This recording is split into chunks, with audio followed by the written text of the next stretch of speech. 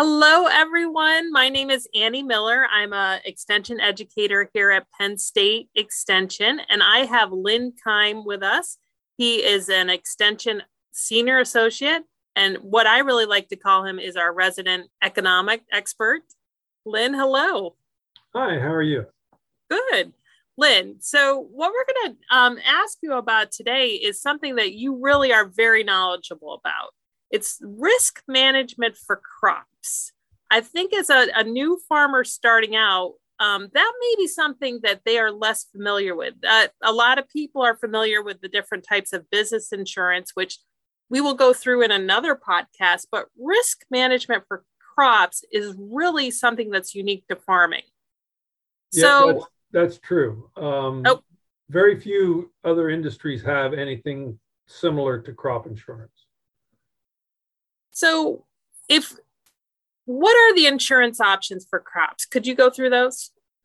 Well, there's quite a few. You have your traditional crop insurance, which is multi-peril crop insurance. You have insurance for specialty crops, like you can use whole farm crop insurance or the non-insured crop insurance or crop disaster program, or NAP, through your local farm service agency office. But these are the types of policies that are going to have the most usage for new and beginning farmers. Okay, so you've said a lot of terms here. Multi-peril crop insurance, and sometimes that's called MPCI. What types of losses are covered by that? For the most part, it's losses due to adverse weather conditions, too much rain, too little rain. You have, hail, covers a little bit for hail, tornadoes, earthquakes, that type of thing. Anything that has a definite impact on your crop yields or your crop value. That is really interesting. So, and are all the crops covered in Pennsylvania by that? No, there's a crop insurance covers what we call program crops. So in Pennsylvania, those crops are apples, and now you can cover your apple trees. Barley, processing beans, cabbage, corn, grain and silage, forage production, forage seeding, grain sorghum, grapes, peas, green peas. Nursery crops are covered, oats, pasture, rangeland, and forage, peaches, pears, potatoes, soybeans, fresh market and processing sweet corn, tobacco, fresh market and processing tomatoes, and wheat. There's also some crop insurance that actually covers dairy and lambs. Apiculture or beekeeping is covered also under crop insurance. That's covered through the pasture and rangeland and forage program, which is a very unique type of program. So that's the crops that are covered. So for example, you might think that something like strawberries should be covered, but they are actually covered under the non-insured disaster program through the Farm Service Agency. Well, that is a pretty extensive list, though it does seem like many of the major types of crops are covered. Yes. And it seems like many of the major types of sort of weather related or farming, insect, the things that farmers have to deal with all the time are covered as well. Yes. Yeah. So how do you, go ahead, Lynn, sorry. Okay. A lot of the things that are covered, like I said, wildlife damage is covered. So if you have a lot of deer damage or something to that effect, that can be covered also. If your irrigation supply fails, that's covered. So what are the crop insurance program basics? Like what does the yield have to be? Are there certain metrics involved in that? Yes, there's several stages of yield coverage. It goes pretty much anywhere from 50% up through 75% by increments of 5%. 50% is traditionally been called CAT coverage or catastrophic loss coverage. So you basically select the desired yield loss that you want to insure against within this portion of the policy. So, for example, if you have selected the 70% coverage level, as soon as you lose 31% of your crop, you have a claim. So if you have chosen the 50% coverage level, you have to lose 51% of your crop to start having a claim. Granted, the premiums are lower, but you also have less of a chance of receiving an indemnity check. And is this something that I can get as a new and beginning farmer, or do I have to have records, or how does this work? In a previous podcast, we've covered record keeping. So record keeping is going to be key. On the coverage levels, you can choose 55 to 100% of your price election. So what you want to do is you need 3 years worth of records, your production records, or 4 successive years if possible. You're going to keep these records for at least 10 years, and that's going to basically determine your average actual production history, or APH. So if you're just starting out, for a new and beginning farmer, a lot of the fees are reduced for you, because if you're just starting out, you have no records whatsoever. You're going to get the first year, you're going to get like 65% of the county, what they call a T yield, which is the average yield for that crop in that county. So once you hit 3 years of records, then you get 100% of the county T yield. And once you have 4 successive years of records, then you get what is your actual production history.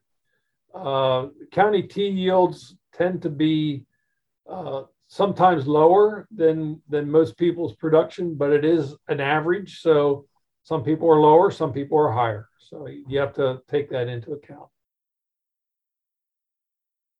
And how do I go about getting this crop insurance? You're going to need to contact a certified crop insurance salesperson.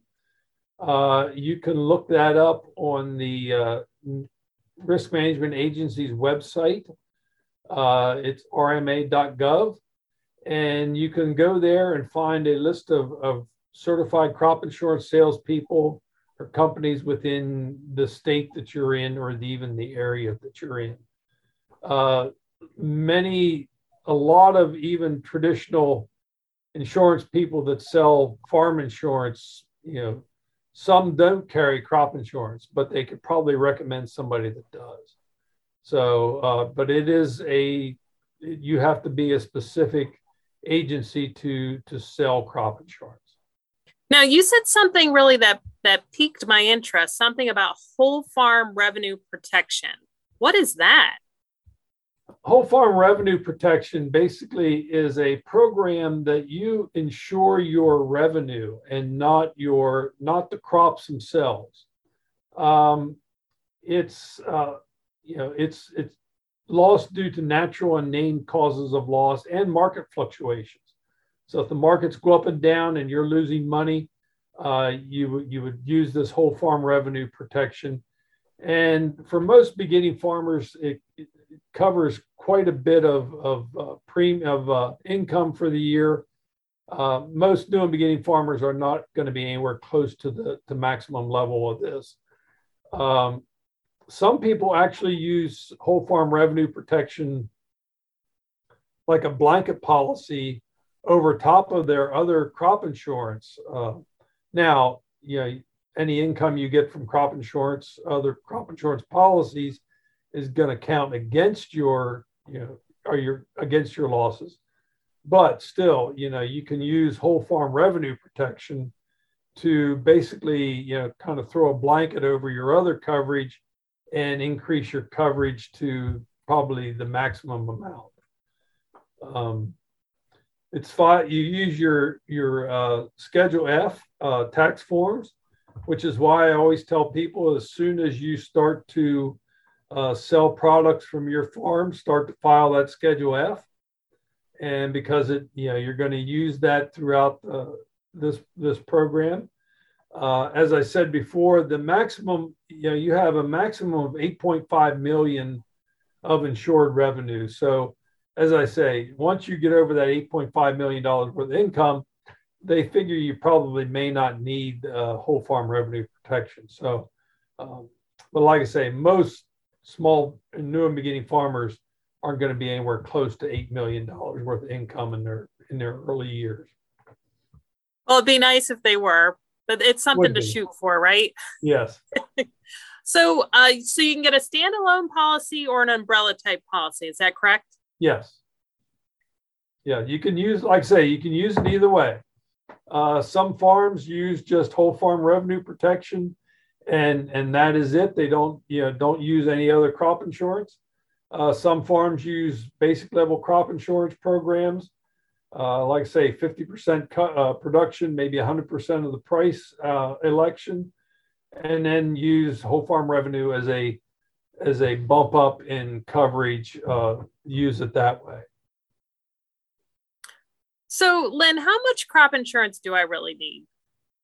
That's the question that if I knew the answer to that, I could sell myself out to every farm and not have to worry about income for the rest of my life. But it all depends on how much risk you're willing to assume.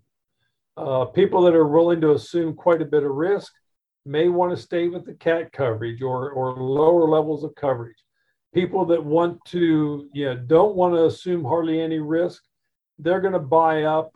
Just keep in mind that the more coverage you have, the higher the premium. So you can become insurance poor, but it's one of those things of that has to be an individual decision.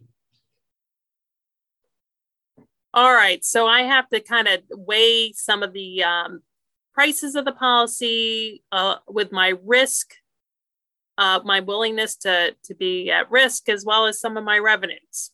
Right. Correct. Okay. Are there any other sort of assistance programs that a new farmer should be aware of? Yeah, as I said before, the non-insured crop disaster assistance program, which is technically usually called, you'll hear it called NAP. It's available through your local farm service agency. One of the things that NAP does very well is it covers commodities or crops that don't have a program policy in your area, in your state. So if you're doing something like mushrooms or floriculture or maple syrup, that kind of thing, Christmas trees, there's one that the NAP program insures quite a bit within Pennsylvania. It's the one thing another thing that I like about NAP is you can insure less than an acre of production with NAP. If you have good records, you take your records into your farm service agency office and you can insure, if you're an urban farmer, this may be an option for you. You can insure, the amount of feet in a row that you have. So that's something that crop insurance will not do, is insure less than an acre. So if you're a small farmer and just getting started, the NAP program may be something you should probably check into. Well, I think this is really encouraging that there are some tools available to new farmers to help, mitigate some of the risks, because farming is risky, right? There's always something, whether it's weather or an insect or an animal coming after your crops. Correct. You don't have to be a pessimist to know that there's something going to go wrong sometime throughout the year. That's one of Lynn Kime's famous sayings, everyone. All right, Lynn, I really appreciate this sort of broad overview. If people want to get more information, where do you suggest they go? They can go onto the Penn State Extension website and look under business and operations and the business part of it. And under that drop down menu is a risk management level. So that's where most of our risk management information is housed. All right. Thanks, Lynn. You're quite welcome.